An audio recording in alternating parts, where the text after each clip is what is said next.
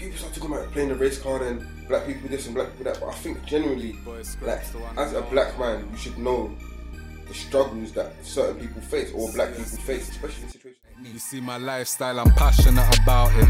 I should already been a multi-millionaire with all this money that I've counted. Shouts to anyone that's ever doubted. I'm sitting at the top now, I started from the bottom of the mountain. I've got to be aware of my surroundings. All I say is boom now, and look at all these women I'm arousing. Hello and welcome to another edition of the Birdwist podcast. It's been a while, but we're back for more of a refresher podcast. It's been an incident-packed few weeks.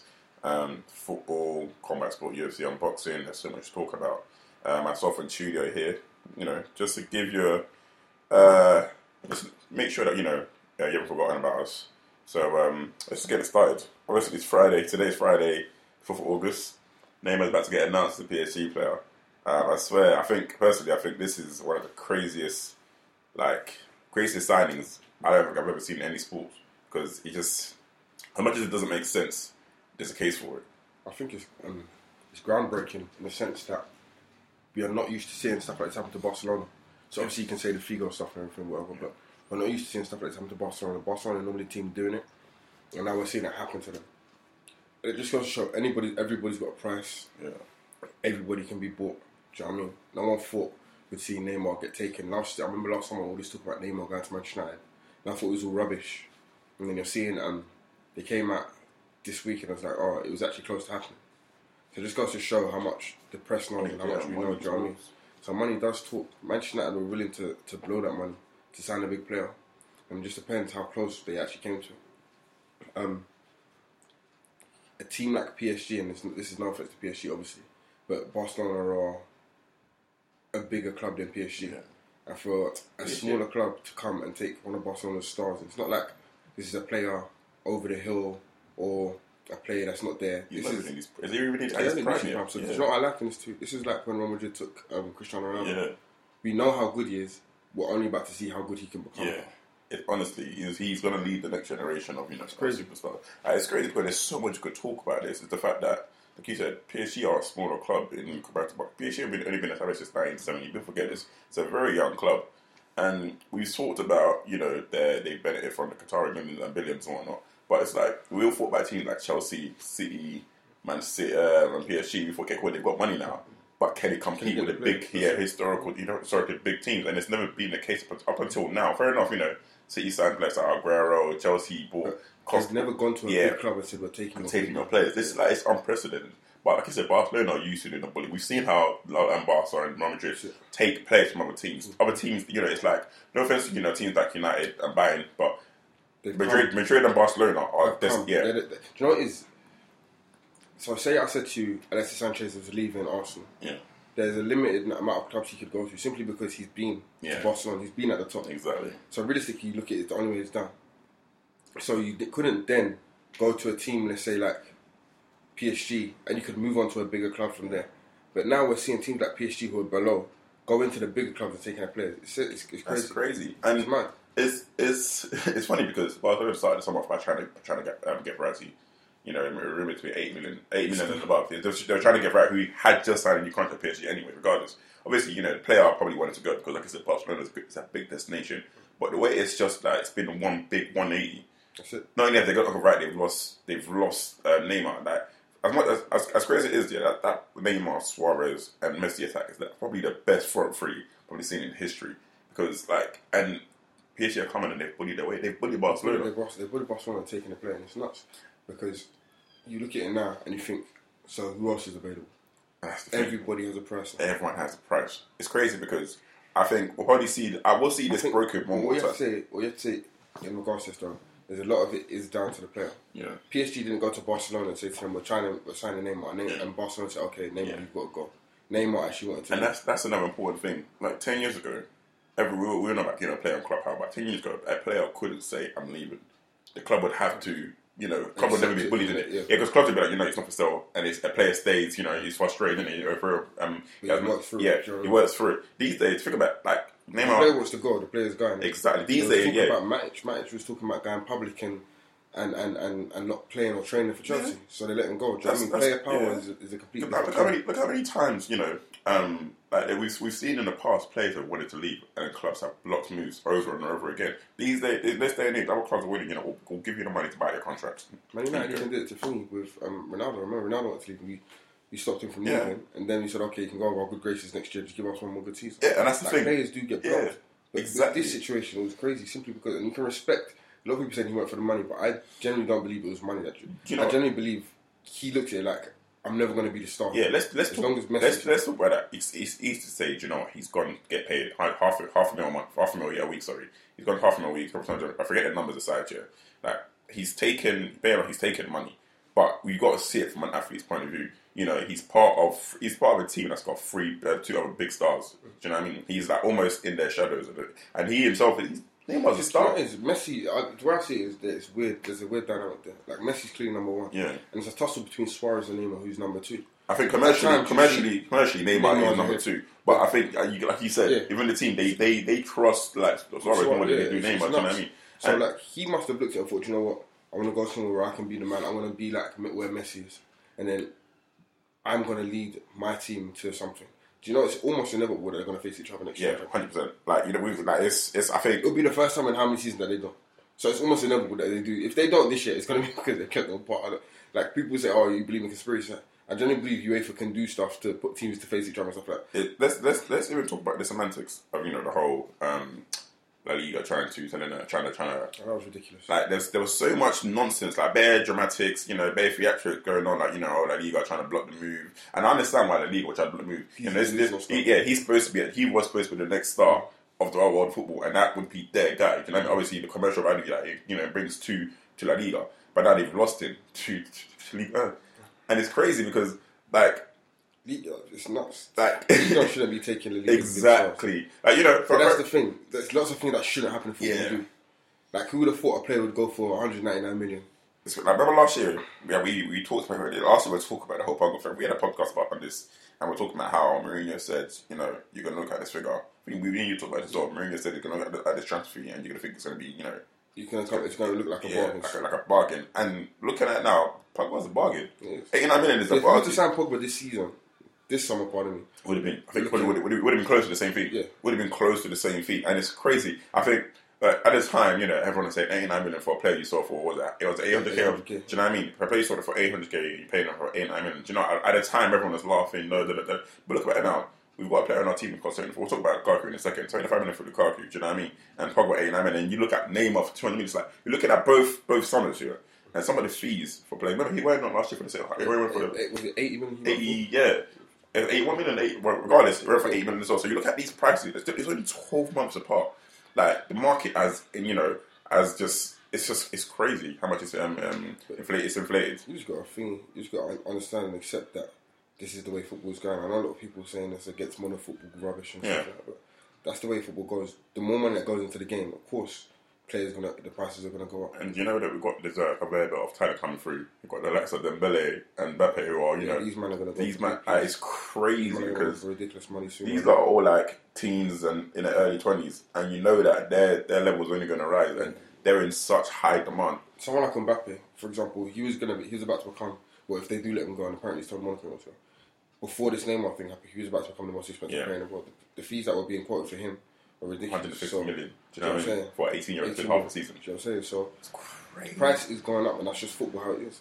Like I wouldn't become a millionaire and expect to be charged the same amount as I was when I was doing something else because people know how much money you have. Yeah. This is the thing of when you disclose your fees at the end of the season or even during the season. People know how much money you have. Then with the TV deals and stuff like that, people know how much money you have. It's crazy. People are going to slap on your top.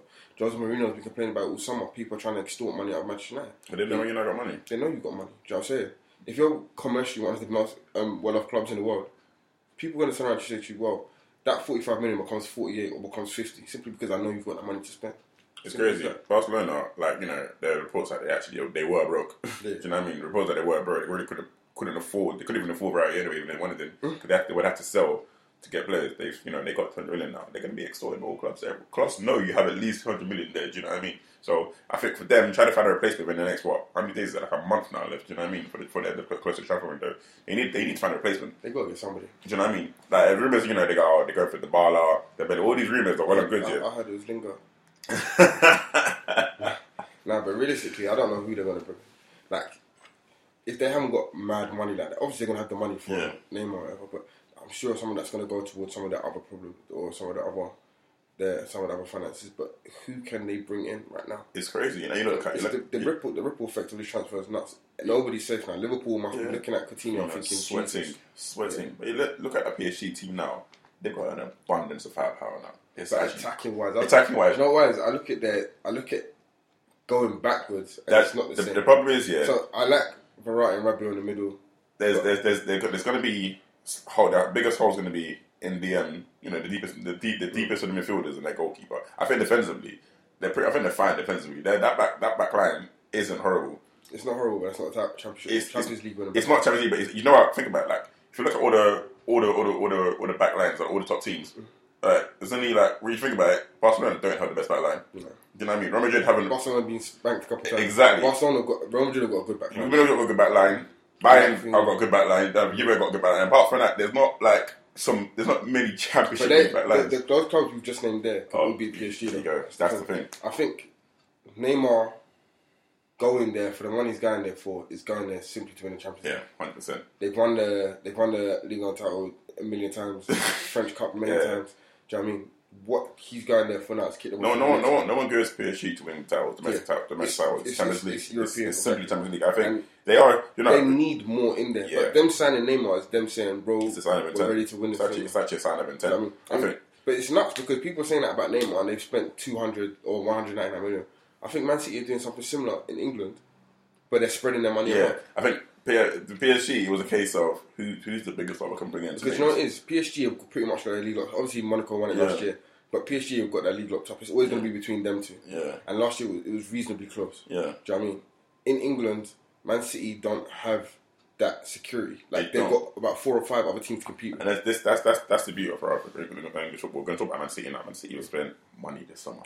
220, I think it is. Freaking out. And they've still got more to go. They bought Kyle Walker. They bought who was it? They bought Walker, Mendy, Silva, Mendy, Danilo, Edison. There's more. There is more. Walker, Silva, Bernardo Silva, Edison. No, that is it. I think that's it. Yeah. So Pep's literally been given a checkbook and he's making that pen work. I'm not going mad, right? They did say that his goal is to do the trouble. Yeah. I don't think City can do the trouble. I don't think he can do the trouble. I'm trying to remember because I remember when he first started spending money, they said to him, his goal to do the trouble. Let me search this because I'm pretty sure that's what they said to him. But I don't think. Regardless, I don't see this. You know, they brought in more depth and quality. If anything, I don't think because really and truly that City team they needed more reassurance at the back. Yeah, 100%. And they needed to replace Yaya as well. Yeah. Do you know what I mean? I think that was their biggest hole was obviously a keeper situation. Yeah. Do you know what I mean? But I don't think they bought Edison.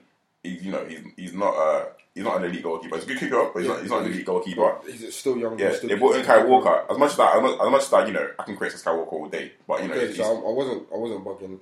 In May they said he has to do the trouble. I wasn't bugging. They brought in Kyle Walker. They got Danilo, right? And then they've also got Mendy. So they think obviously he's tried to kind of put more bodies at the back. Do you know what I mean? Obviously how versatile he likes to be at the back, especially at the back. Do you know what I mean? So done that. They haven't really replaced Yaya. I think Yaya this season he's not going to get for a full season. I don't think you'll have consistent Yaya. You saw how much last season he had a few performances, but you can tell that sometimes the age goes creeping up with him. So I don't think the City team they've upgraded massively. I think there's still holes in that team. Yeah, there's still holes in that team. I don't think they've upgraded massively. I think there's definitely more depth and quality. I think they got enough to challenge across all competitions. 100%. I think in the Champions League, I've got a thing because they still need, for me, the defence. They still need centre backs. 100%. Company he's going to get for a whole season, and then you got Stones and Mendy are suspect. They can be better. Of course they can. I just think it's like every season, every time City spend money, everyone has to hand in the title, and I don't think that's the case. We said it last. Remember we had the podcast around September after they beat United, where we're saying, do you know what? People are going to say City have won a title now, and what happened? They fell off. They won nothing last season. They finished third. True, but in the same breath, I look at everybody around them isn't doing enough to strengthen. That's true. Spurs haven't done anything. Spurs can't afford to do. Chelsea have lost Costa and replaced with Morata. Liverpool have done pretty decent business with Salah. Yeah, who looks decent. But Liverpool still haven't really addressed the issue. They still need centre back. Yeah, and if Van Dijk goes to Chelsea, then they're fuming. We've got Matic, which frees up Pogba. We signed Lindelof, who the jury stayed out on, even though signed a few games. A lot of people don't seem too enthused about him. Arsenal got Lacazette. Yeah. They still have problems. They still need like a specialist DM. And then you could even look at the back line as well. I don't know. I just don't think anybody's done enough. No, I think to keep up to what Man City. The thing is, I think out of all the teams that Chelsea have done the least. I think because they still Spurs ain't something. yeah, but I think as the defending champions, yeah. you kind of need to kind of like you got to defend your title. I think they replaced Matic. You know what I mean? Like Bakayoko's in now. You know what I mean? So it's like Matic is gone. Like, it's not really a replacement. It's more of a like they will call it an upgrade. Do you know what I mean? Yeah. But like I said, the jury's out of Bakayoko. Bakayoko is a good player. But like, it's always, I know it kind of patronising to say, oh, he's coming from Liga, because we've seen people come from Liga, like Hazard come from Liga, Kante come from Liga, and they've done well. But it's always the case, can they transfer the performance? And the jury, like I said, the jury's out on him. But I don't think Chelsea have done enough to go and do what they wanted to. As defending champions, they clearly haven't done enough, definitely. And especially if you're defending champions, you know the target's on your back now. Yeah. They should be looking at Man City making all these signings and thinking, do you know what, we need to step our game up kind of thing. Obviously, there was all that talk that Conte wasn't happy earlier on. Yeah. They got Bakayoko, Rudiger, and Morata. I don't know if that's... Morata wasn't even his first choice. Yeah, exactly. I don't know if that says to me we're going to go out a team that can defend a title and also do well in Europe. Because you know what the thing is as well, like Chelsea caught a lot of people off. You said they caught a lot of people off guard. When they switched up three at the back, a lot of people couldn't deal with it. Yeah. But coming towards the end of the season, a lot of people did find a way to. And that's the thing, you saw towards the end of the season when they started to slow down. Teams started to, adapt to it. And that's it. And I got a feeling Conte's going to struggle. Yeah, I don't think. So they don't have that same element of surprise, if that's the right word to use. Yeah. This time round, so I think they need to do more. 100%. Spurs, I don't know what they're doing. So obviously the new stadium and stuff like that. It's crazy. They lost. Fans are laughing. It's like we've seen this before. I was talking to your brother about this. They lost Kyle Walker. Pretty much the only person they've lost is summer. Yeah. But then Trippier it's not an awful replacement. Do you know what I mean? Not at all. Do you know what I mean? So there's a lot of Spurs fans that think he's actually better. Do you know what I mean? It's like I think I kind of put this way: they've lost a good player. They recruited 50 million from it, obviously to kind of cover the cost of building. You say you do. Like it's pretty much still the same Spurs team. It is. They've kept the best player. They kept Harry Kane.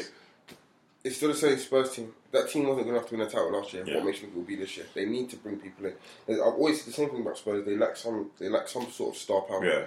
There's no star in that team. It's always it's a very good, strong, solid team. It's like I want to use like a basketball analogy. It's like the Atlanta Hawks when they did well a few years ago. It's like they've got a lot of good workers, but they don't have one star. Do you know? They don't have a star like like they were in that season they had in the conference. They had LeBron, they had Kyrie, 2 stars.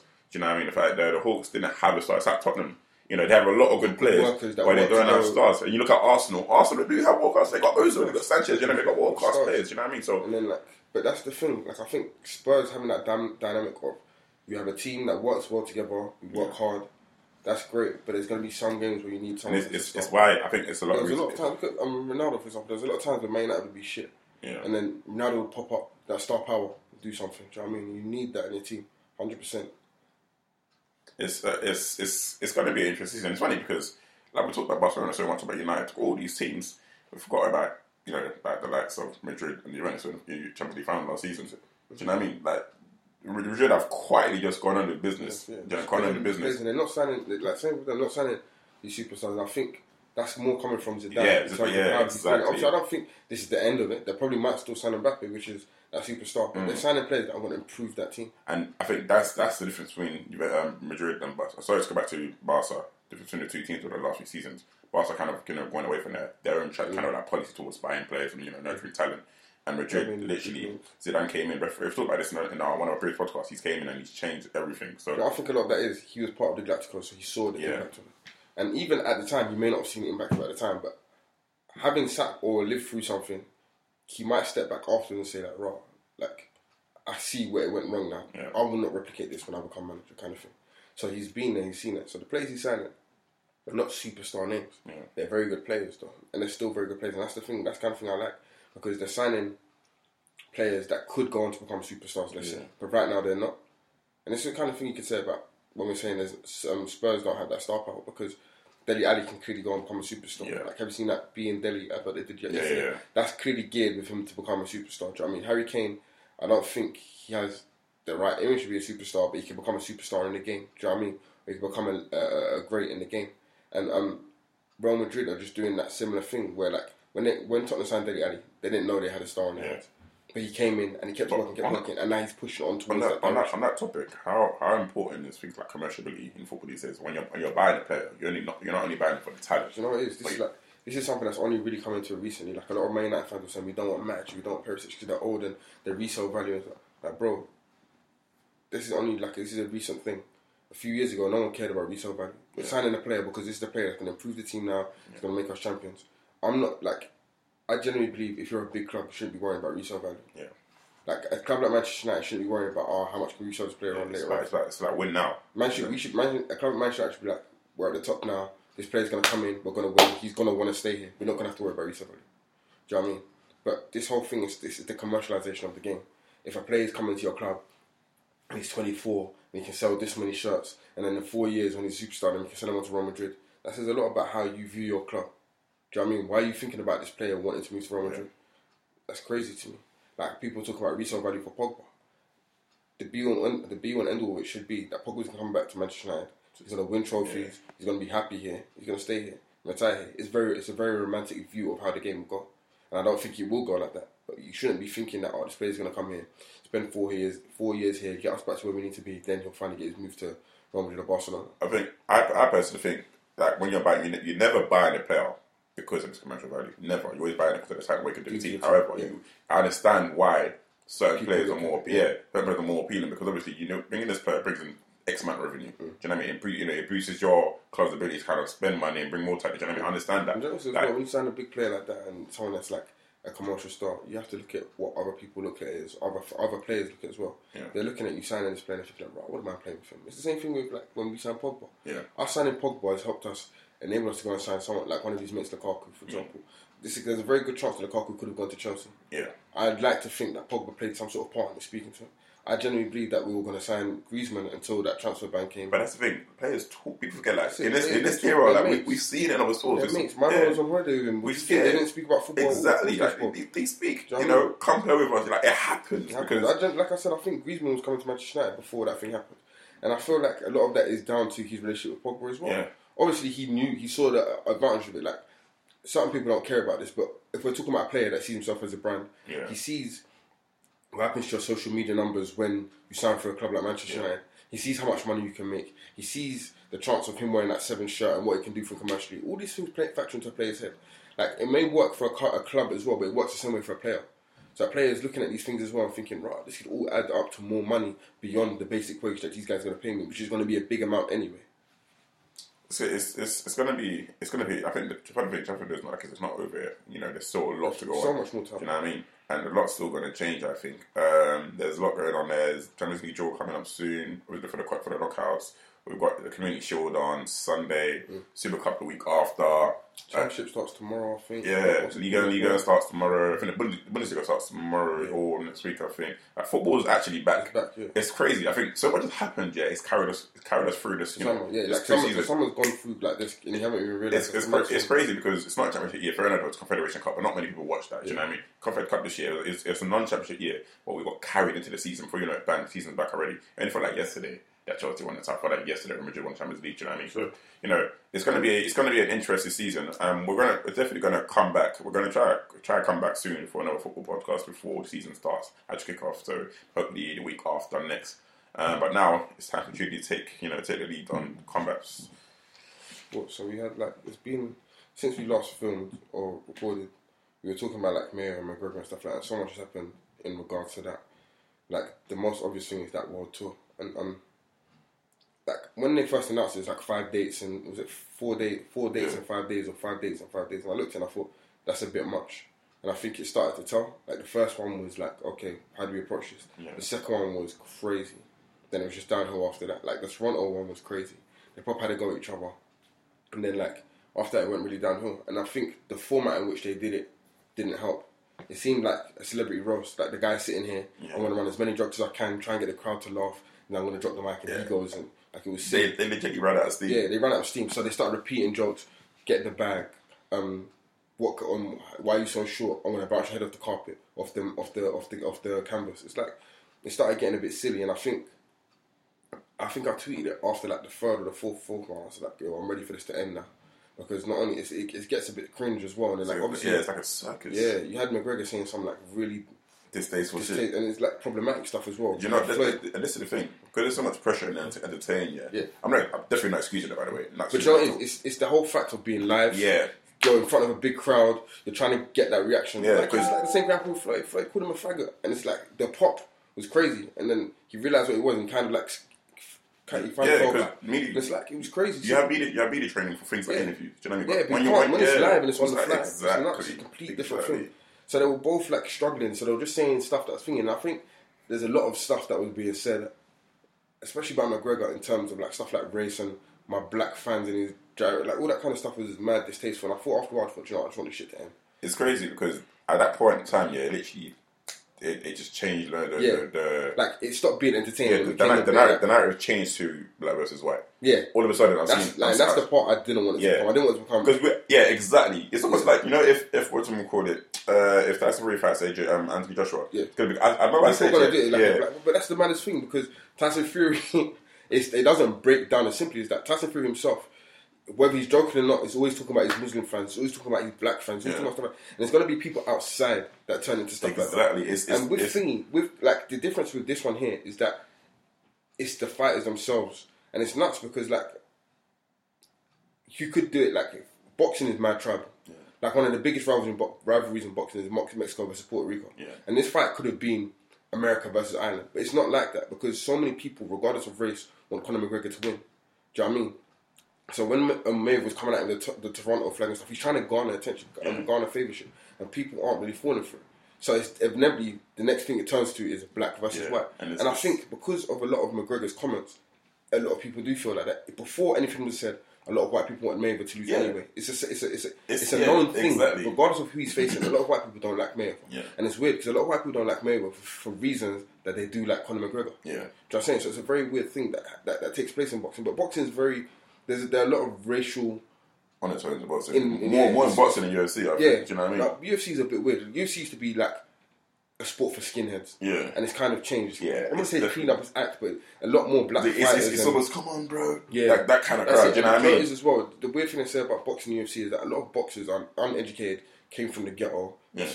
With UFC, because it's a mixed martial arts, to learn a martial art is expensive. Yeah, do you know what I mean? So a lot of the fighters are college educated. So they've learned like wrestling, for example, collegiate wrestling. You don't learn collegiate wrestling if you don't go to school. Yeah, for real. Do you know what I'm saying? So a lot of them are well educated, whereas a lot of boxers aren't. A lot of them do come from the ghettos and stuff like that, whereas a lot of mixed martial arts fighters don't. Do you know what I mean? So I don't know. I think it was a bit weird. Then like another thing that's happened with the Mayweather McGregor thing now is the most recent thing is the Paulie Malignaggi thing. And I was explaining this to one of my mates this morning because you asked me about it, and I said a lot of boxers like Mayweather McGregor is breaking down to boxing versus UFC, boxing versus mixed martial arts. And a lot of people in boxing were annoyed at Malignaggi for going over to help Conor McGregor train to fight Mayweather. So now he's turned around and coming back saying, they tried to take advantage of me, blah, blah, blah. A lot of people don't have sympathy for him. But that whole story in itself is mad, simply because there's this unwritten code in boxing that whatever happens in sparring stays in sparring. You don't come out and start talking about it. Chris Eubank Jr. has been chastised so many times for coming out saying that he's beat up this person in sparring. A lot of it isn't true. Like, he's coming out saying, I beat up James again in sparring, I beat up this person in sparring.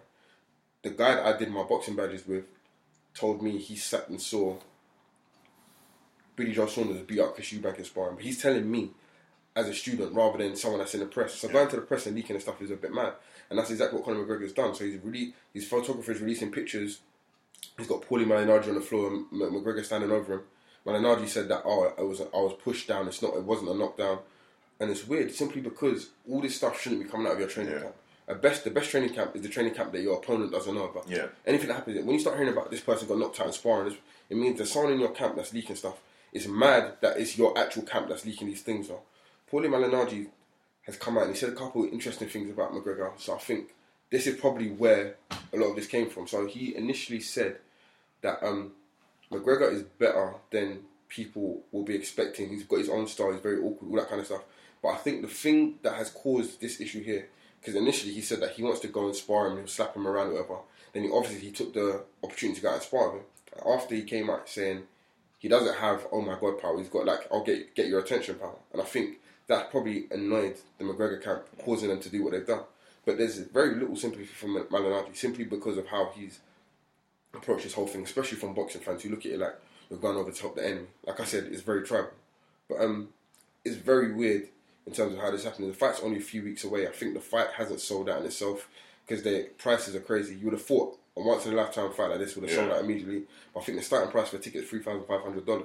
Like, I don't know who can afford stuff like that, especially not the regular fan. And that's what this thing's meant to be at. Boxing and UFC meant to be regular fans. Of course, you got the people at ringside who spend big peas on it, but like the people up in the upper decks, the ones that are drinking and getting drunk and fighting in the crowd, are meant to be regular fans. You reckon overestimated their kind of like the attention that we get and stuff like that. Because we don't get attention, but like I think they expect it to be, oh my god, kids are the one from the line. And I think, do you know what it is as well? It's nuts because there's so many other things that are taking place around it.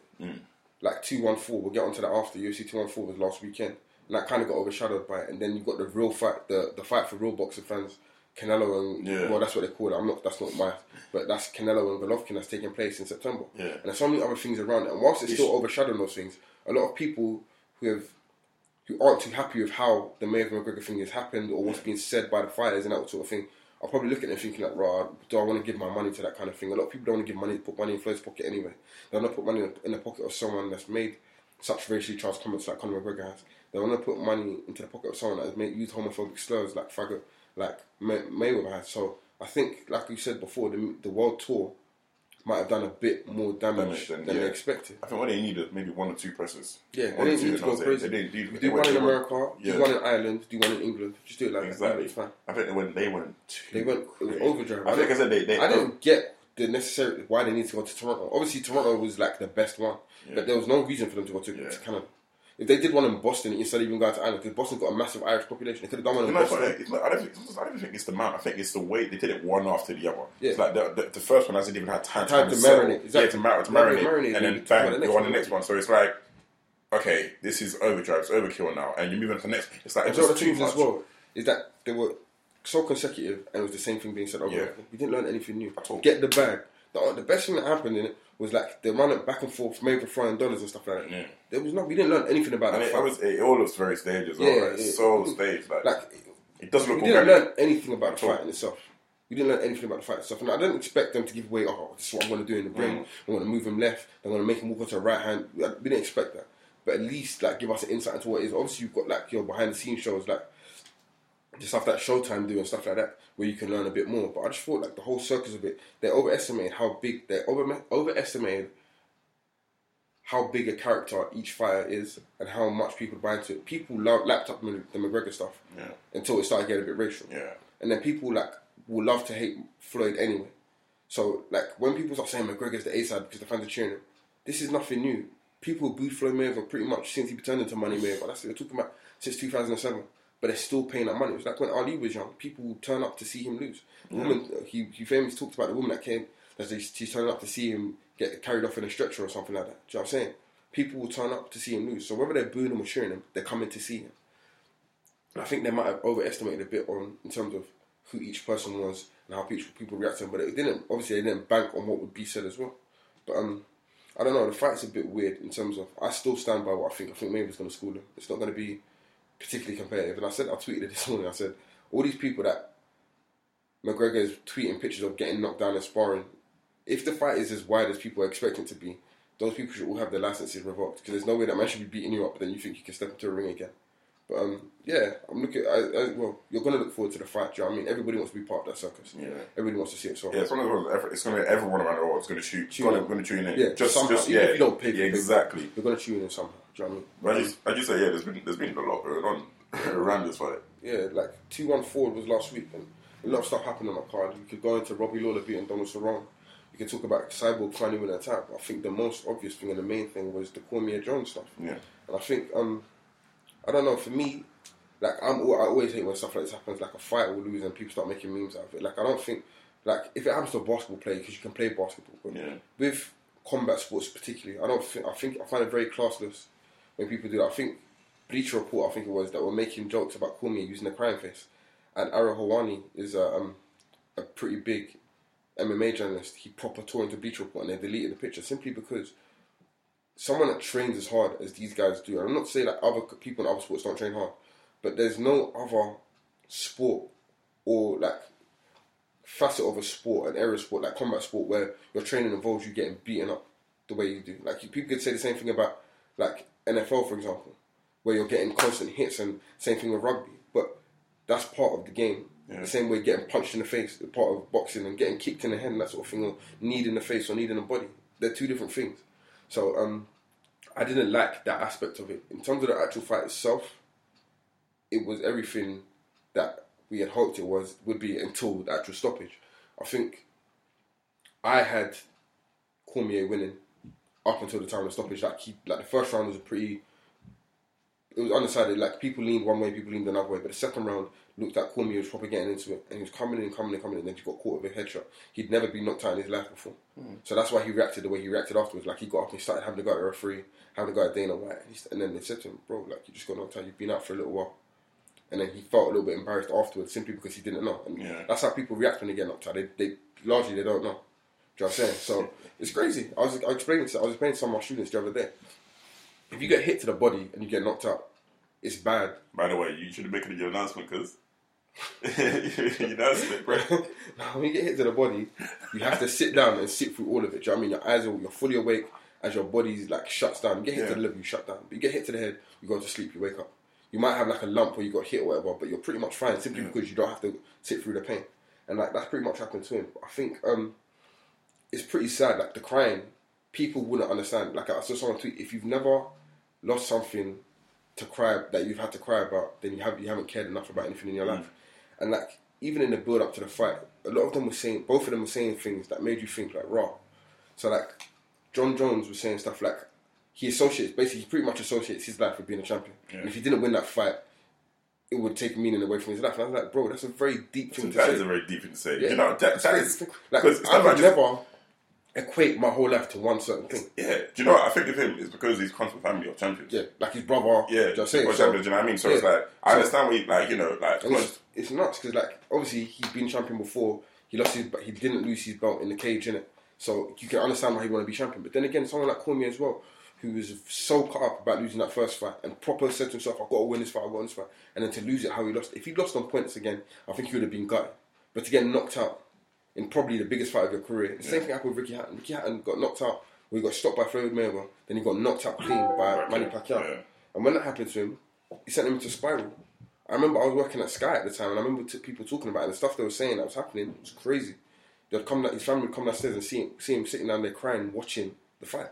Like he's thinking, how am I going to win this fight the second time? There's going to be no fight. This is the thing that people don't understand, what losing feels like. Yeah. Do you know what I mean? People don't understand losing. Do you know what it is? I think a lot of people don't compete in sports. Yeah, so it's easy to sit behind a computer and think. Like, I didn't compete, I didn't box at any super level, but I had enough fights as an amateur to know I never lost a fight, by the way. Don't even play yourself. I never lost a fight. This is the thing. Once the jokes settle down and you realise that losing it, like, listen, I've lost finals, some of my teammates cry. When I was young, I think, why these guys cry when they cry? And then I realised I've seen some of my team, big men, 6'8" men crying. Do you know what I mean? So losing people. I know what losing is like. Yeah. Like I've seen people that I never lost a fight, but like again, I remember my second fight, I can't remember what age I was, but I fought a man that was 29. I beat him, I stopped him. Like, I think his nose was broken. Like, I went down to the dressing room afterwards, and I see his girlfriend had her arm around him, like he had his shoulders down. He looked like he was crying to me. And I was like, bro, like, this is what competing is. Do you know what I mean? Unfortunately, there always has to be a loser. Yeah, exactly. But this is what competing is. And I think a lot of people that run jokes and stuff like that don't compete or haven't played any kind of sport to any serious kind of level. Do you know what I mean? That's the issue with being a sports fan a lot. So people just don't get it. It's easy to sit down, make comments or laugh, but you don't get it. Do you know what I mean? It takes a lot to be an athlete, regardless of what level it is. Regardless of whatever, it takes a lot to be an athlete. Yeah.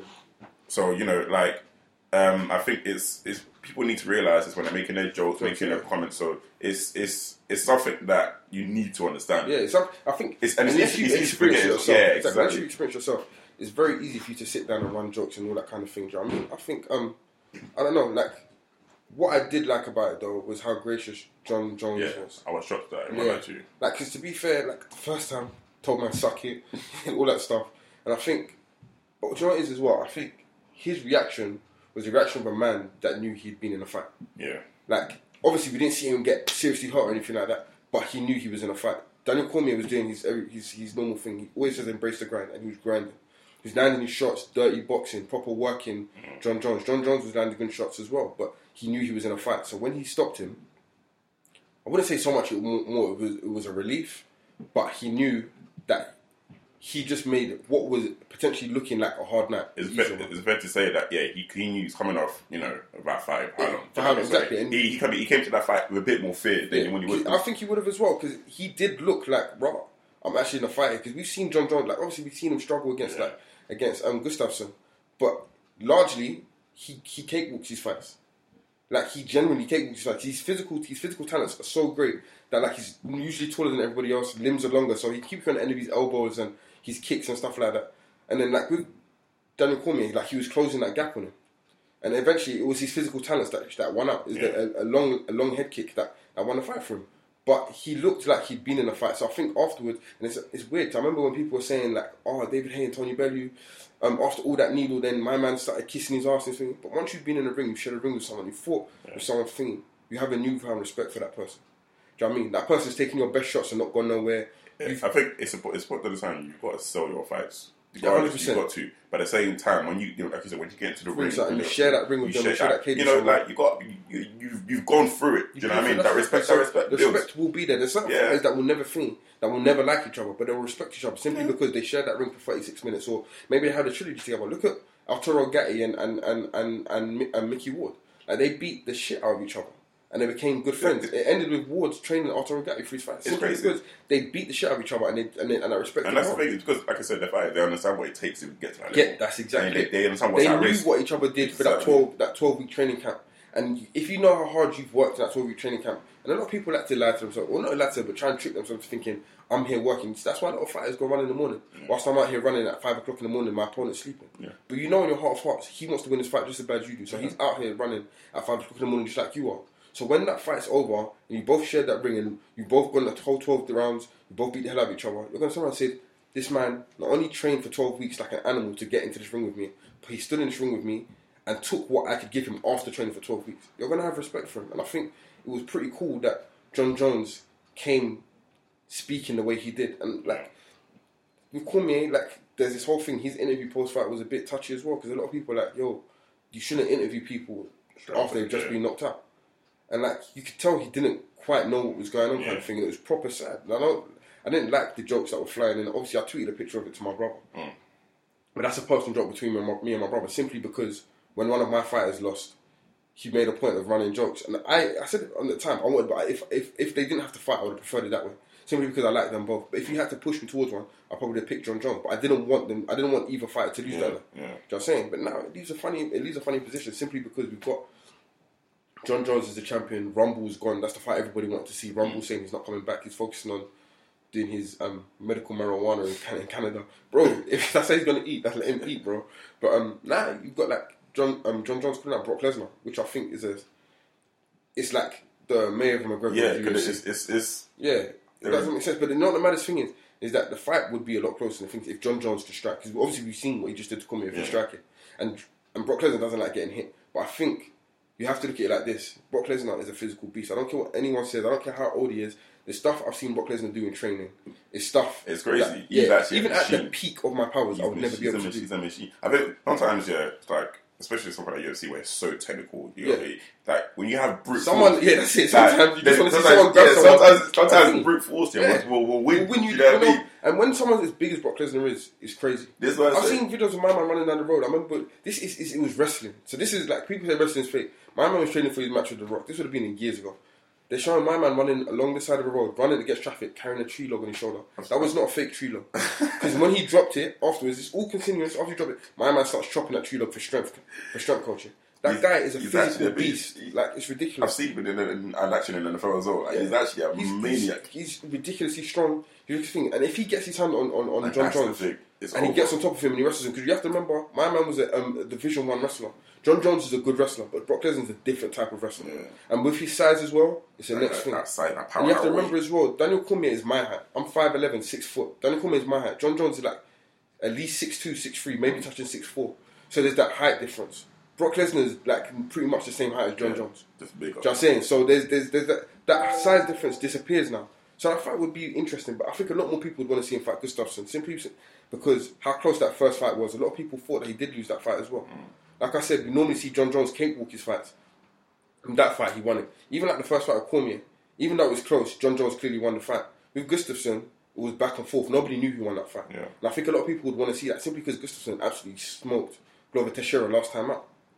So, I don't know, it leaves the light heavyweight division in pretty interesting. And then you even have the guy that knocked out Jimmy Manuwa in the first fight of the card. Like, you can even bring him, the Swiss guy, I completely forgot his name right now. But you could even bring him into the picture. I don't know if you could do the same thing against John Jones. Certain things you can do against lesser fighters don't work against top level fighters. Yeah. But I don't know. It sets up the light heavyweight division is very interesting right now. Look at Tyron Woodley. You can even go drop down to the welterweights now. Look at Tyron Woodley. He's been getting mad stick. Yeah, I'm not saying, why did he get so much You know what it stick? is? I'm not going to put it solely down to race, but I know a lot of people don't like him because of comments he's made previously on race. And it's like, so when he first, remember we did a pod when he fought Wonderboy. Yeah. And he was talking about race in that instance as well. And Wonderboy's like, I can't see the races. And a lot of people hold that against him. I saw a Twitter account, someone retweeted. So one of the first Twitter accounts that tweeted the picture of Cormier crying was a Twitter account called Race Card Woodley. Pulling the race card. So a lot of people don't like him because of that. I genuinely believe, like we said, like a lot of the UFC crowd are like bros, innit? So they can't appreciate the technical side of stuff. And what what Woodley did on Saturday was a technical masterclass simply because he managed to neutralize someone that is a brilliant Brazilian Jiu-Jitsu god. That's the only way to call him. He's a god when it comes to Brazilian Jiu-Jitsu. He beats people that are way bigger than him. I've seen him beat heavyweights when it comes to Brazilian Jiu-Jitsu. So he fought off all his takedowns. I think he had 20-something takedown attempts. And he didn't, like 24, and didn't land one. Now, I don't care what you say about that fight. For a fighter that isn't clean, to do that to Damian Maia is ridiculously good. And he said it himself. He's fought 2 specialists. Give him someone that's a freestyle fighter now. Because he's had to fight and train and fight specifically for someone that's a sport karate fighter and then someone that's a Brazilian Jiu-Jitsu artist. So now give him someone that he can show out against. Because as much as you want to complain about him, these are the people that you put in front of him. He's gone in there not to entertain you, but to win that fight. Yeah. I genuinely believe his first goal should be to win that fight. Because when he loses that fight, bro, these memes are going to fly. Yeah. They're going to be posting pictures of his face crying and all that kind of stuff. So he doesn't want that. So he's going to go out there to win that fight. If you're not entertained, I'm sorry, but I still got my belt. Just saying. So if you want entertaining fights, Tyron Woodley is an entertaining fighter. He's explosive. His physical gifts are ridiculous. His punching power is ridiculous. We saw him drop Maia and hurt Maia. We saw him do the same thing with Wonderboy. His physical gifts, he's wrestling. We know he's an entertaining fighter, but put him in entertaining fights. I get the feeling that there's a lot of people that don't like Tyron Woodley and they don't want him to be champion. So they're giving him fights that they think he will lose. And he's coming out on top and winning these fights. So the next thing, he's winning those fights. So the next thing you're trying to say to him, but the fights weren't exciting. And it's talking about like now, he was on the MMA Hour on Monday. And after all of Dana White's comments, he's turned around and said something along the lines of, Dana White's trying to like rip me, so I'm going to expose him. And I'm looking at it like, it should never get to this. Dana White is mad unprofessional for turning around and criticising him as heavily as he did when he was winning these fights. You have to focus on the fact that he won the fights. Do you know what I mean? So I don't know. It's a bit weird with the Woodley situation. I think he's always going to find himself now simply because he has spoken about race. A lot of people, like a lot of racists, don't like when you speak about race. Yeah. That's true. And I think we talked about the UFC crowd. Do you know what I'm saying? So a lot of people are permanently going to dislike him. It doesn't matter who he fights. It's like the same thing I said about Mayweather and McGregor. Mayweather's American. He should have the American backing, but he's not. Should we? I don't know. Sorry, carry on. Yeah. So a lot of people aren't going to like him. So you could put Woodley in with. Who do America don't like? America don't like a North Korea, let's say. Yeah. You could put him with a North Korean fight, and a lot of people will want a North Korean fighter to win simply because they don't like Tyron Woodley because of his comments on race. Yeah. And it's mad. But I don't know. It's just the way it is. Like we said, race plays a mad ring. Like all these sports are mad tribal. And you know what it's because it's one man. Yeah. You're not talking about a team. Because with Manchester United, I support Manchester United, but there's an Argentinian on that team, and there's a German on that team. And but I support Manchester United, but I still have to support all of these people. With Thingy, you've got one man by himself. Yeah. He's this colour. He's from this country. You have to do that. Race in sports is even right now. It's always been a situation. But right now, let's even finish off here on another race. Fair enough, in the NFL is not your sport. But Colin Kaepernick. That's mad. I've been paying attention. That's. You know what the funny thing is, like as a fan, if you boil it down to bare bones, Kaepernick's not being signed because of his stance on racism. Do you know what it is? I saw a lot of people, and I saw a lot of black former players, Ray Lewis, people like that. I see someone said he should keep his activism private. Do you know what? Bro, do you know how mad that is? Do you know he what should keep his activism private. Activism, active. How can I keep something like that private and passive? You know something? That must have hurt me. Right now, Ray Lewis is one of my idols. You know, it's crazy. Yeah. It's crazy. Like Ray Lewis here is one of the most like inspiring athletes that ever. His whole story is nuts. Yeah, his whole story. People forget he beat. You know, we'll say beat, but he basically beat a murder charge. You know what I mean? You know what I mean? So it's like he overcame so many obstacles to get where he is. He's inspired so many black people, so many black young kids, so many athletes to get to where they are. And for him to say something like that, it's too crazy. I ain't gonna lie to you, I tried to defend him at first, and I watched the whole clip, and I ain't gonna lie to you, I was like, wow. But this is how it is, because you get the same situation in terms of, even like with Conor McGregor. I saw black people trying to defend Conor McGregor initially. Or he didn't mean that. He didn't mean it this way. And it's the same thing with Ray Lewis. Or he didn't mean it this way. But the more they talk on the subject, it's the more rope you're giving yourself the hand. It's crazy because all you have to... what the thing is, he's not the only person. Like, for the quick backstory, Colin Kaepernick, you know, he took, like, we all know his story. He took a knee because, you know, in protest of, you know, the injustice on black people of colour in America. Do you know what I mean? He took a knee for national anthem. He didn't commit a crime. He took a knee. And that one knee, you know, has turned into him not getting... Fair enough, there's a lot happened, you know. He played, you know, basically what it is Colin Kaepernick is one of those... He's always faced, even before the knee, he's always faced some sort of backlash. Before it was like he wears his hat. But basically, he's one of the ones who, you know, stay in your lane. You know, like stay in your lane, but he wears his hat backwards. People have an issue with it. You know, he addresses the media on certain else pretty issue. You know, he stands against injustice. Whatever he does, he's hated because he's a black player. Do you know what I mean? Black man standing up for black. And America's always had an issue with not only black quarterbacks who run first and pass second. They've always had an issue, do you know what I mean? So, like, Kaepernick's never been loved. So, the fact that this issue is like people have been waiting, chomping at the bit to find an issue. And this is it. Like, 32 owners in the NFL. Majority of his owners don't want Kaepernick on a team. Kaepernick is available, by the way, to play on any team right now. Every team has at least one starting quarterback and at least two backups. So that's 3 positions per team. There's 32 teams. Kaepernick is better than a majority, like over half of these players. He's good enough to be at least a starter. A starter out of the team. Worse. Richard Sherman came out in the press. That's how I was just about to go for now. Richard Sherman, has never been shy. Never been shy at all. And then Kaepernick tried out. He tried out for the Seahawks. The Seahawks didn't take him up because for various amount of reasons. For various reasons. So he then the Ravens have who Joe Flacco had he's come to injury, so they need another body in place. Do you know what I mean? So Kaepernick is available. And then there's been discussion in the media that the owner doesn't want him because of his stance, because of activism, and obviously it's led to players like Michael Vick telling him he should cut his hair. Michael Vick is nuts. And Michael Vick, if everyone knows Michael Vick got arrested for running an illegal dog fight. Spent 2 years in prison. He came out. Do you know what the crazy thing is? Everything he's saying to Sherman or to Kaepernick are things that have been said to him. Yeah, exactly. About him. I don't think you have the right to now turn around and join in with the people that would attract you and point your finger at another man. It's because you wanted that same defence. He wanted people to come and stand beside him and defend him when the crowd was turning on him. And now what makes you think that it's okay for you to turn around and start pointing your finger at another man? At a man that is fighting for your rights. Because essentially, exactly. I know white people hate Michael Vick. Yeah, they hate him. They hate him. So for him to turn around and be like, oh, well, the white people are right. And then it's crazy. Simply because you look at it, Michael Vick's career, after he left Falcons, he kind of became a nomad. He bounced around. Simply because a lot of teams didn't want to bank on him. And because of what he'd stood for, what he'd been to prison for. It's nuts. There's that funny thing where people say white people love their dogs.